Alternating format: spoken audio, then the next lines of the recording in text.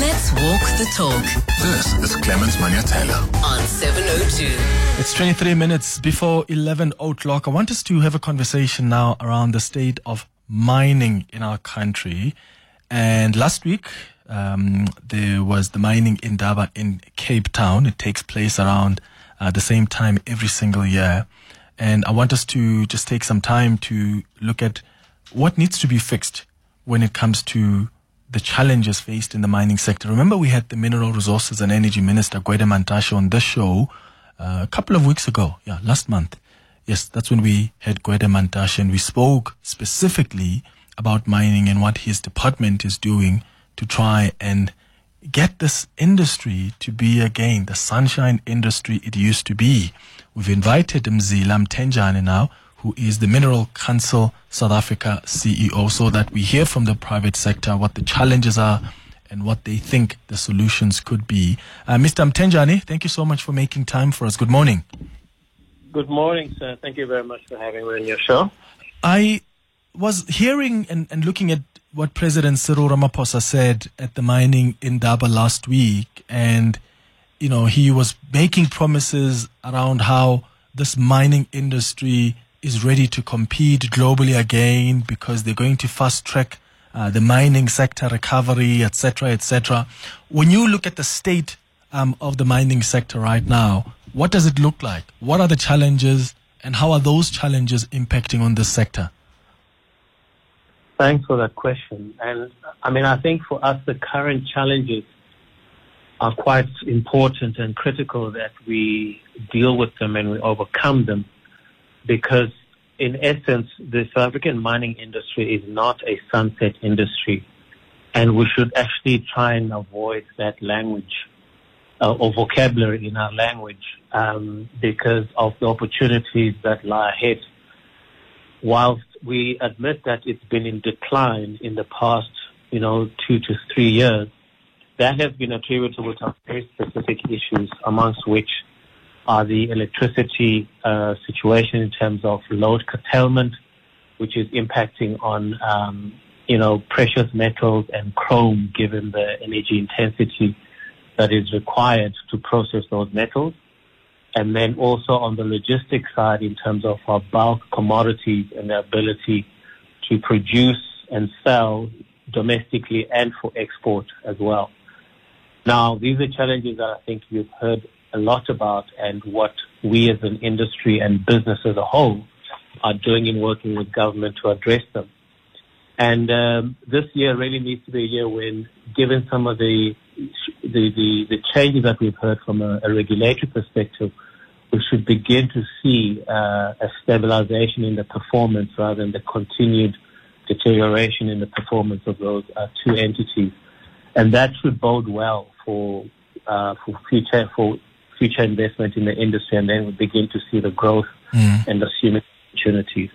How have these challenges affected the mineral sales? I remember reading not so long ago that as an industry you've experienced, I think, double-digit declines in mineral sales and exports last year due to, of course, these challenges around rail constraints and of course challenges around Eskom and the energy unreliability. Yeah. So on the precious metal side, the gold and platinum, those companies have reported individually in terms of lost production opportunity at their processing plants. But where we've seen some really big numbers in terms of lost opportunities has been on the export side, where coal alone, I think it was in 2022, if not 2023, lost about 50 billion rand of sales. And that's the order of magnitude of losses that the companies are losing. We've got 4 major corridors that are operated by TFR, coal being one, the other one being iron ore, and then manganese as well as chrome, for various reasons affecting the performance of these entities. There's been losses suffered by each one of these commodities. There was an issue that, as the mining industry, you were concerned about, and I asked the Minerals and Energy Minister Gwede Mantashe about it when I had him on the show. This issue of mining applications? Because the Daily Maverick had ran a story of how out of the 2,500 mining applications received since March last year, the department hasn't finalized a single one of them. What explanation did you get from the department? Because the minister tried to suggest that, well, if you look really deeper into why it's taken so long, you will understand that it's not the same application. So it was quite misinforming to hear the Daily Maverick report that, from your own assessment, is there a problem with mining applications that are taking forever to be finalized by the department? I think the number speaks for itself, that, more than 2,000 applications still outstanding in terms of processing is an indication of a big problem. And what we've been made to understand is that it's largely a capacity issue. While these are applications in different parts of the country, given the regions where the DMRE offices are located, there are some regions that are in a worse position compared to others. And it's those regions which really need significant intervention in terms of provision of the required capacity to be able to process these applications. Now, that also is an indication of how interested investors are, mining developers are, in investing in South Africa and the opportunities that they're seeing. And in itself, that tells you the amount of capital that is trapped that could be invested in the country for expansion of new mines in terms of brownfields. But I think more importantly, for the long-term sustainability of the industry, prospecting and exploring for new mines that could be developed, and the kind of social opportunities from there in terms of employment, which we all know we desperately need. Yeah. These delays then, Mr. Mtenjane, must have dire consequences on investment in the industry, do they not? Because surely this is not a source of encouragement for companies who want to apply for licenses. No, it is a huge concern. And, coming out of the Mining Indaba last week, it was pretty obvious how far behind we are falling compared to our African peers who have the basics in place. We've been talking for a long time in South Africa about the cadastral system. We are sitting in a position where countries like Namibia and Botswana are amongst the highly regarded from an investor perspective in terms of attraction for investment. We heard from our peers in Namibia that they've had the cadastral system for the past 2 to 3 years, and they're now moving forward to where the whole process is going to be online and making it seamless and easy for applicants and potential investors to work. And that's going to be a global standard, and that's where we need to get to. And so, whilst we're still really trying to put basics in place, we are losing our position as an investment destination. So it's going to put a lot of work on us to be able to market South Africa as a destination for mining investment. But I think we can achieve it. We just need to work together, and we've offered to assist the DMRE where we can, not necessarily in terms of specifically getting involved, because there could be potential conflicts of overlooking the other members' members' applications. But where we put our minds together in terms of ensuring that we're able to enable the resources required to get this problem sorted. But why did it take so long for this department to realize that SAMRAD system is actually not functional? Because when you look at the challenges that even when you look at the mining applications, part of the problem is that system. It's a turn-off also for investors.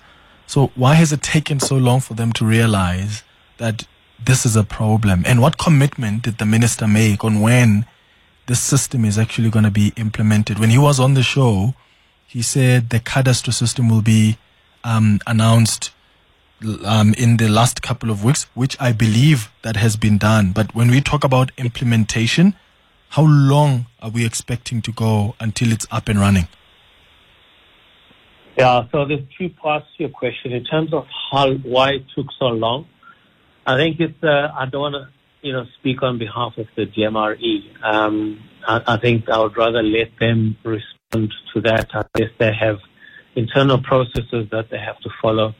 From a regulatory perspective, being a public entity procurement process. And then as far as the cadastral system that was announced, I think a week or two ago. So what was announced was the selection of the preferred bidder. And so where to from here is that they then need to sign on the dotted line, what they're actually going to be executing on, the terms of the agreement. And then they will then need to begin to work with the system as it exists today, because this is physical applications that are now going to be conducted through an IT system, to put it basically. And it's important that what you put in, will generate a response that makes sense on the other side. The good old saying has always been that with computers, garbage in is garbage out. So it's going to be absolutely critical that what is currently in place is sorted out in terms of addressing conflicts, uncertainties, anything that is not clear in as far as applications are concerned. So there's going to be a lot of initial work that is done first to make sure that what is uploaded in the system makes sense and that the system actually works and delivers as expected. That's a process that could take anything from 6 to 12 months. These are experienced service providers that have been put in place. They've installed these systems elsewhere around the world, so we're confident on that part. But I think we will need to make sure that we invest the right amount of time to make sure that we've got a system that's working, rather than rushing through a system and what comes out on the other side will only cause more anxiety. Yeah, and I hope they're going to move fast, because if I remember well, and correct me here if I'm wrong, Mr. Mtenjane, the president in February last year, the president told the mining conference that the system was going to be implemented. And when he addressed you guys at the Mining Indaba last year, the suggestion was, this is something that we're looking at doing. And when I had the energy minister, the mineral resources minister, I said, that's what the president said last year. What does he tell the conference this year? Was there a suggestion when he made that announcement last year that this is something in the short term, or did you expect that it would take this long before they even announce the preferred bidder? I think in 2023, we certainly expected that the announcement of the cadastral will be soon after the Mining Indaba. The way it came across was that it was going to be imminent. But, it's taken a little over 12 months to get to that point. And even there, it really has been, announcing of a service provider and not a system that is fully functional. Yeah. But we are here right now. I think it's a milestone. We just need to ensure, and from a mining industry perspective, really are supportive of the achievement so far, and we want to continue to work with the DMRE to make sure that we deliver a system that's actually going to serve not merely the industry, but I think it's going to be a huge benefit for the country to see the kind of investment that will come through as investors gain confidence in the processes that we have in place.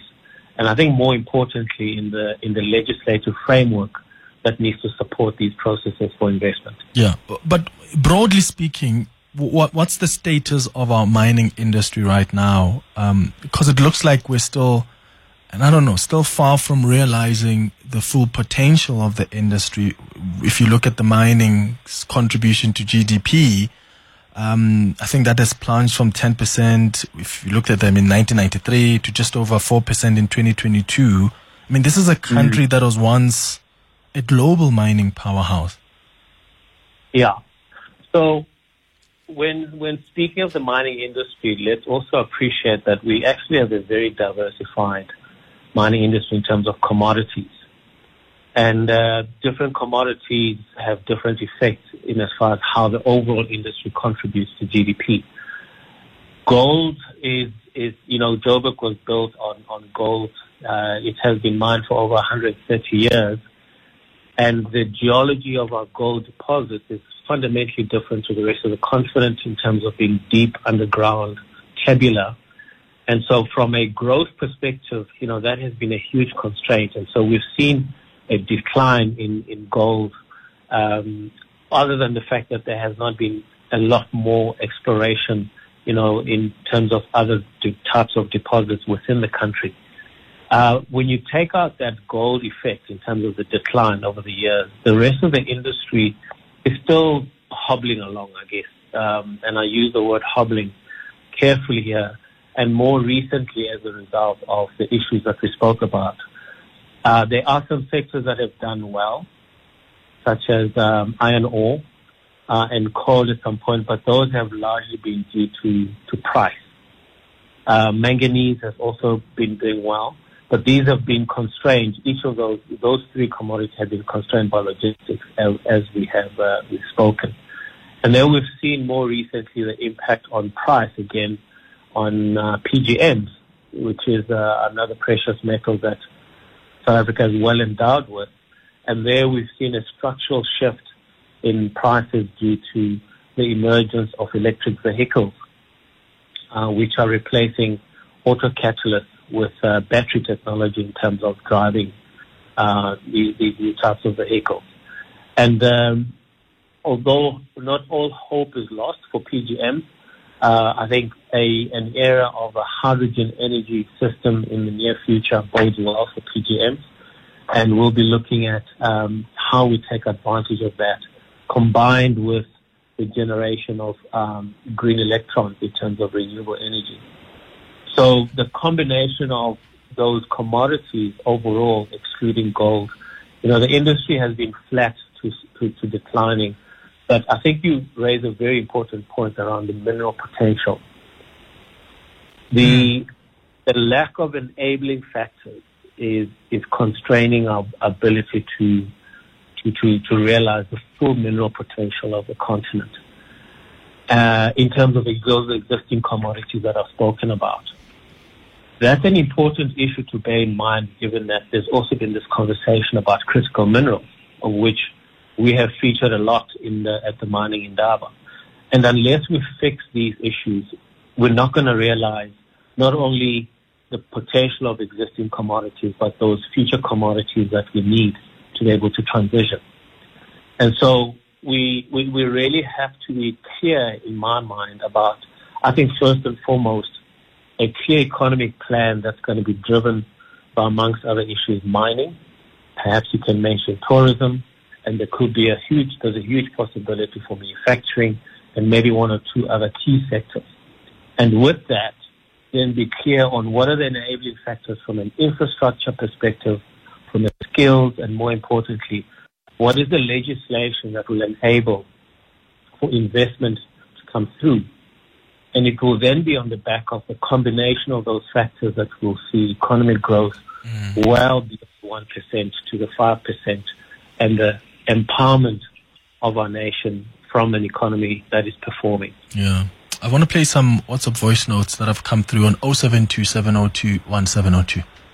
Good morning, Clement. Long time no hear. Missing your YouTube live stream. I've got diamonds on my mind today. So diamond mines. I was a diamond grader, my first job. I trained as a cut and polish diamond grader at Octa Diamond Sales in Dashing Centre in Johannesburg. And today, meta-symbolically, it's the King of Diamonds Day and my dad's birthday, 1938. So definitely looking forward to hearing about how the mining industry is doing in terms of diamonds. Lots of love from Karen in Cape Town.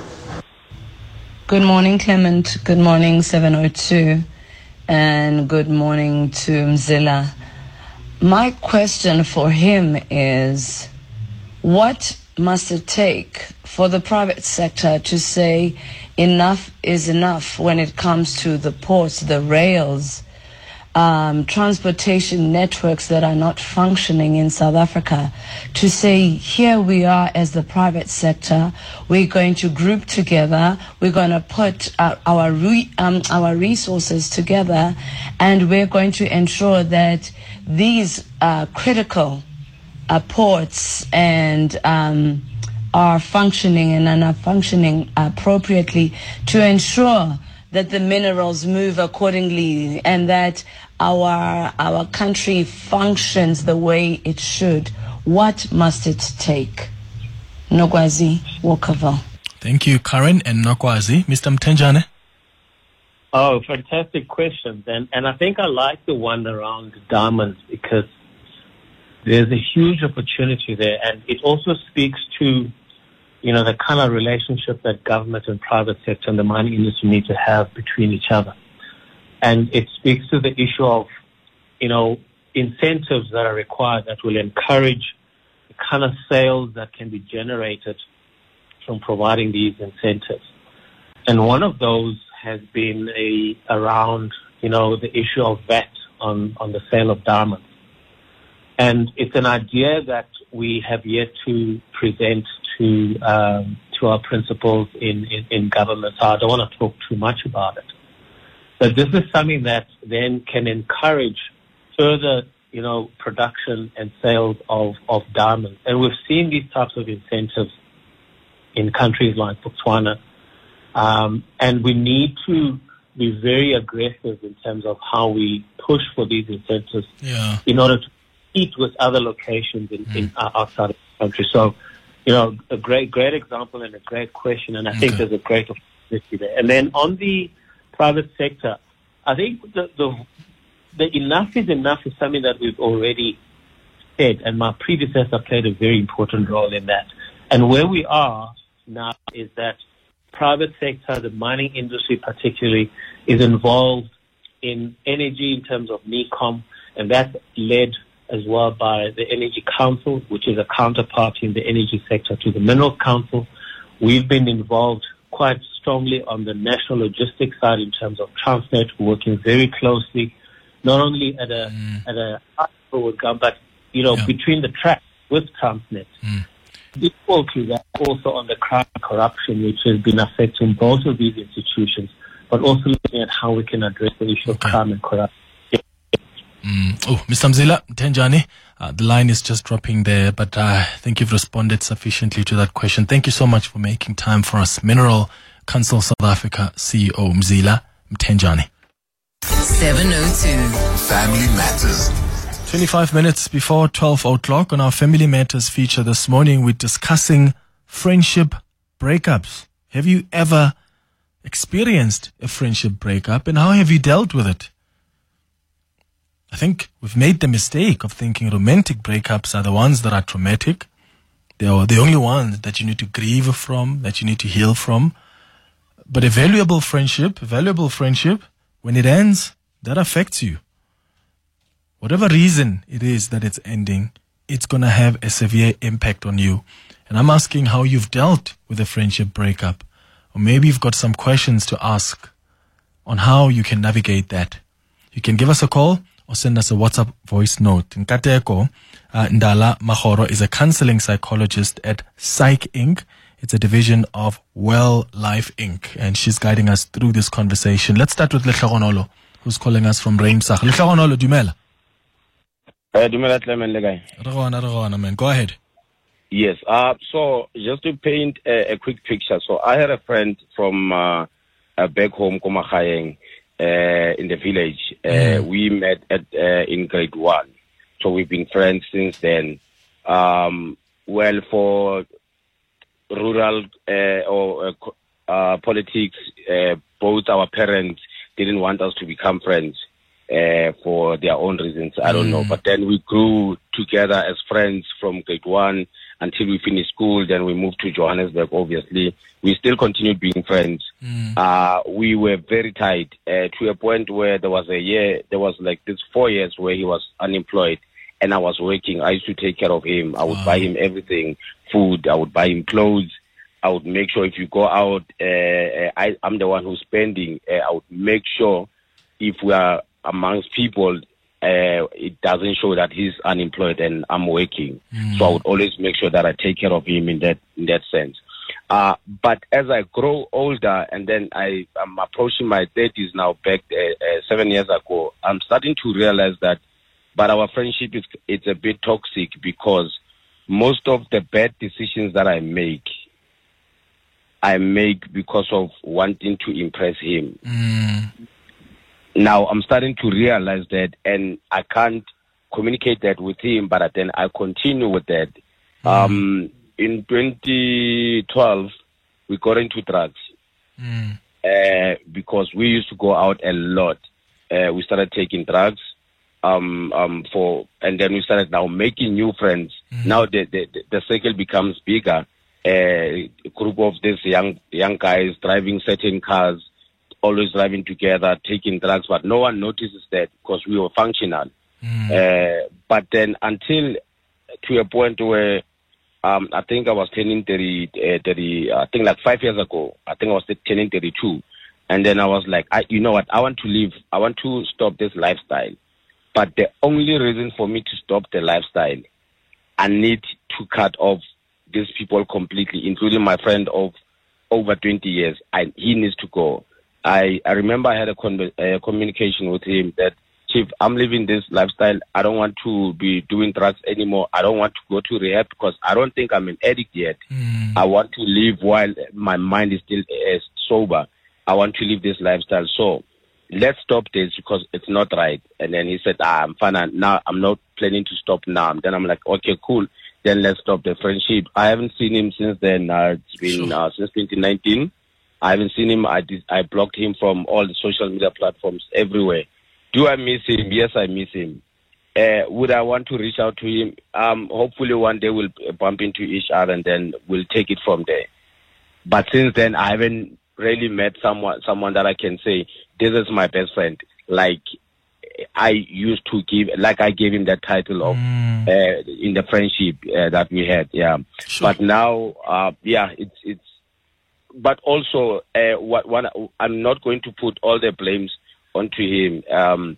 We as friends, because the same thing that he can say about me, I can say the same things that I've always been the one who reached out to him. He can still say the same thing. So I mean, friendship, it's a relationship also. You call me, I call you. You check up on me, I check up on you. So it's always the thing is, we people that feel like we got hurt more than anyone else. We always want to make everything about us.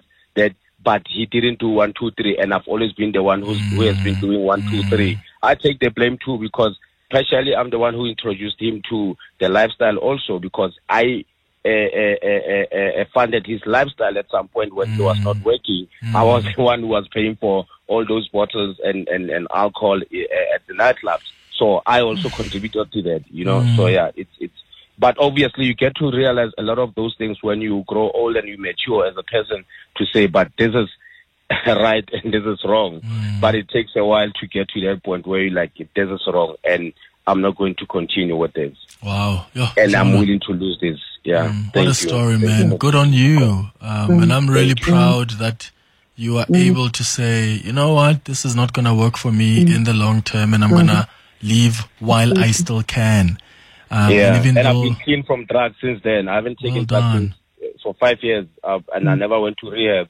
Oh, well done, man. Sometimes it's so difficult for us to just detach from those bad influences. And I really admire people who are able to, who have got the bravery to go, you know what, this friend, as much as they mean so much to me, over 20 years of solid friendship, this is going to end in tears, and therefore I'm going to walk away, even though this is a friend I'm going to miss. Lehlaonola, what a story. Thank you for calling us. Godfrey in Senton, hi. How are you, Edlement? I'm all right, man. Go ahead. I'm all right. Edlement, for me, I had a situation that is very nasty that happened. I ended up having to lay down my hands on my friend that I never thought I would do. My friend, I trusted him with my life. Like, have you ever lived a life where you think you know someone and not knowing that this person is living a double standard life? He's got a life of gangsterism this side. He's got this open life with you. When he's with you, he's a normal person that you don't know. But as the time goes by, things started being revealed to say this person, this is who they really are. Then I realized that something's not wrong. Something is not right here. We started life with this guy, business together. He started flourishing together. But there were some things that were not making sense because we were not growing as per who we used to share almost even my salary. We used to share everything with him. Then when he goes into business, he started living life that is way one cannot even afford. Then I realized that this man is actually in gangsterism. Only realized that when the guys came to my house and knocked and said, "We are looking for this person, you are hiding this person." That's when I'm like, "Chief, what is happening? I mean, how can this type of guys come to my house? And I don't like this." And that's when I lost it at Clement. I beat up my friend to a point where he went into a coma. He went into hospital. And I'm not proud about that, but I realized that you can be friends with someone that you think you know, but in the meantime, you know nothing about them. Because there's this life that they live that will end up putting you in a harm's way. And since then happened, Clement, I'm a difficult person. I can't have friends easy. I ask myself a lot of questions to say, this person, who they are, what is it that they want, what are they bringing, what are they coming with into my life? So I'm that person who's like, I'm always solo because it takes me time to trust or open up to any other person. I feel like I'm okay only when I'm by myself. Sure. And did he ever explain to you, Godfrey, why he got into that lifestyle of gangsterism? I mean, you know, there's this thing of the sunken life where people want to impress a certain people, of which these people don't even care about you. And since he went into that car, you know, type of car that he was driving, I think they attracted the wrong people in his life. And that became a problem. And I was a very straightforward person. People say I'm arrogant. If I don't like someone, I don't cut corners. I say straight shift. I don't like you. I don't want your company around us. Let me rather leave. So I was like that. I was very robust with these guys. The day I realized that who he really is, that is the time only they came. And I'm like, Chief, I don't understand. Clement, it went as far as I borrowed him my car. He sold my car because I trusted him that much. He sold my car. When I found out that my car is sold, I only found out from the dealership when they were looking for RC1 certificate to say, can we get this thing? I said, but why? They said, no, this man sold your car. Clement, that's how close we were. And I let it go. And as time goes by, he managed to repay me back. But now I started asking so many things to say, what is it really happening? It went to a point where I borrowed him my other car. I ended up being followed by the people that I don't know, thinking that that car of mine is his. So I was followed with people that people that I don't know. They were like, but why would I be followed by these people? I ended up stopping my car and said, but guys, what is it that you want? They said, no, we are all looking for the owner of the car. I said, guys, it's my car. Clement, for them to be convinced, I had to go to the police station with them so that they can pull out the information of the car to say, who is the owner? They said, okay, it's you. The guy who's driving this car, he robbed us. That's when I realized that, no, man, certain things are sad because somebody walks into your life, the next thing they come to turn your life upside down. And now your life is in danger, you know, and at some point, you've got to draw the line in the sand, really. Yo, Godfrey, thanks for calling, man. It's 15 minutes now before 12 o'clock. 702. Family Matters. Morning, Clement team. This is Anonymous. I broke up with a friend, one that always helps her to pick up the pieces when her life is falling apart. But when everything is good, she'd forget that I even exist, or we'd constantly have fights and she'd be telling me that, you know, I don't know anything about life. I can't even advise her because I know nothing, and a lot of hurtful things would be said. To be honest with you, I've grieved. I have found a way to move forward, but now she keeps trying to reconcile with me, and our mutual friends keep trying to bring us back together, but for me that ship has sailed. Anonymous. Hey everyone, I would never have understood this topic without the experience I'm going to tell you quickly. An old-time friend from childhood, actually, and I'm now in my 60s. My brother passes away. It's in another province. I go down to the funeral. I tell my friend she's in the same province. And then, to try and be quick, she doesn't come to even greet me, but she visits the neighbor right next door to my brother, where my nephew sees her car, and I know she also saw my car, but she never came to greet. And that thing hurt me so much because I tried to address it and she couldn't understand. So, phela kanjalo. Fast forward, she's got so much dementia. I mean, I have to move on. I have moved on. I now, have to visit. I visit her, like truly worried about her condition. But that issue, yasala injalo, it was such a wound to me. But right now, for me, it's just to support her through what she's going through, because it's so bad. She doesn't even remember me. She doesn't remember her kids. No. I won't say my name. Sure. That's so sad. Hi, Clement. I was a friend with some lady. I think we outgrew each other because we've been friends for more than 10 years. And it happened that I started getting a job first. I don't know if it was jealousy or what. Like, we couldn't connect anymore. By the time I was unemployed, we were friends. But after I got a job first. So I think there was jealousy involved. Sure. Yeah, and jealousy can be a big thing. Yo, Kateko, I don't know if there's anything there that piqued your interest that you want to respond to, but something else I wanted us to touch on before we wrap up is how do you navigate that friendship breakup when there are other people involved? So the kids know Uncle Clem, and you are no longer friends with Uncle Clem, and the kids obviously are surprised because you spoke to Uncle Clem every day. Or they used to visit Uncle Clem over the weekend. So we used to go on holidays together. How do you navigate the breakup when there are children involved? Because sometimes you don't also want to be quick to tell the kids, well, I'm no longer friends with Uncle Clem, because what if the issue is resolved 2 months later? You're confusing children now. So how do you navigate that? Whether it's with your family members who are asking, but where's that best friend of yours? How do you navigate it when that person has now become family and they had formed other relations with some of your loved ones?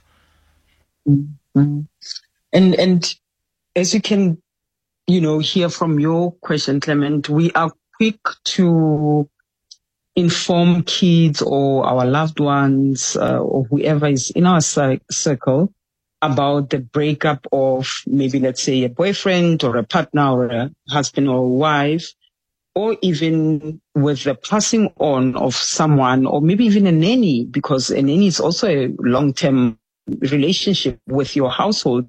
But with friendship, we hardly do that because we're thinking people will understand or they will notice it by themselves, or baklava strong, we just keep it moving.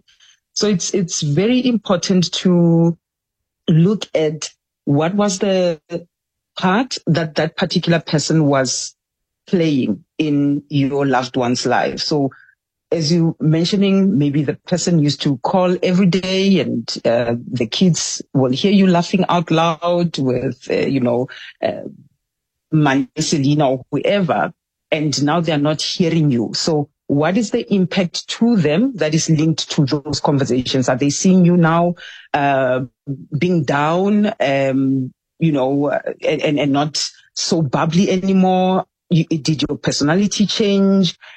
In terms of them, did this person bring them something, maybe take them out every now and then for weekends away or sleepovers, or relieve you of your parenting duties? So we will need to assess that before we can say we want to tell, besides the fact that this person was part of your life. So that I will not necessarily say that it's a must that you inform everyone. It depends on what role they played.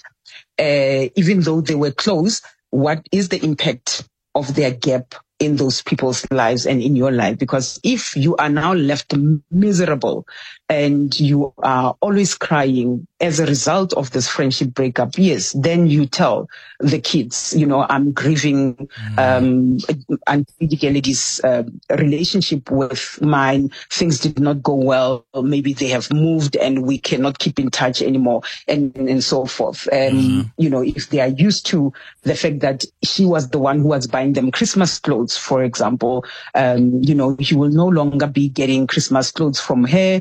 I will start saving up 10 rands per month so that I can afford you those Christmas clothes, because Auntie Kelechi will not be able to do that anymore. So we'll need to assess then the impact. Yeah. All right, Clement. I believe in friendship breakups, I don't want to act funny towards a person. I want them to know why I'm letting them go. I give them reasons and tell them why I don't need them in my life anymore.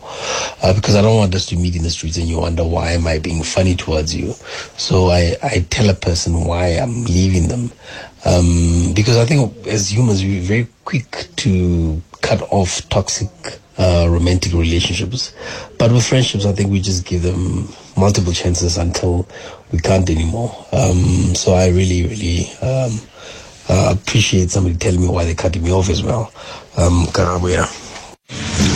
Hi, Clement. Good morning. Quite an interesting topic that you're talking about. I'm actually been passing through for the past 2 weeks. I've been passing through a relationship problem. I found my best friend hosting my ex-girlfriend. And so ever since that time, we broke up. But over the days, I've realized I need to win the relationship back. But I don't know how to start. And again, I feel like if I go back, it will be, like I'm endorsing what he did. He's been hosting her for several days in her house. So I don't know. Help me. Good morning, Clement and all the listeners. For me, friends don't stay where they don't benefit, my man. Like, if they don't gain something from you, and then you are useless, and then you find maybe when you're trying to get a hold of the guy, I'll tell you like, I'm going somewhere, and then I'm having some part with some of the guys or something. Make excuses to avoid you, but then if maybe they are gaining something, they're always open. When you come and say, hey, let's go someplace, and then they'll definitely have time for you. Yeah. And then sometimes in Kateko, the person you are besties with is actually also your lover. Busisi on the WhatsApp line says, hi, Clem, Busi from Waverly here. Friendship breakups are the worst, but losing a friend and a romantic partner in the same person is very hectic. I had a male bestie of like 12 years. We decided to date in 2022 and the relationship didn't work out. I felt like I'll never recover from it. I lost a beautiful friendship, Bandla. That's what Busi says. Reminds me of what Jada Pinkett Smith, Will Smith's wife, says in her book, which I read last year, and it was so incredible. I really highly recommend it. She spoke about Tupac and how her and Tupac were best friends from when they were still young in primary school. And there was a point in their lives where they were so close that they thought, and Tupac thought, let's try a relationship out. And she took a deliberate decision not to engage in a romantic relationship with him because she was worried that if the relationship ends, that's going to mess up this brotherhood, sisterhood, friendship that we have. So sometimes that's something to consider when you are losing a partner, but in that partner, you also had a best friend in them. And then I think people don't realize that a friend and a romantic partner are not the same, even if they were to be in the same person. As you're saying, it becomes so much more intense when that friend becomes a romantic partner, and then you lose them because you discover other things about them, even though you knew everything about them, which is actually quite ironic. So I think if we are friend-zoning people, they need to understand. Absolutely. Nkateko, as always, thank you so much, man, for making time for us. Nkateko Mdala Makhoro is a counseling psychologist at Psych Inc. It's a division of Well Life Inc.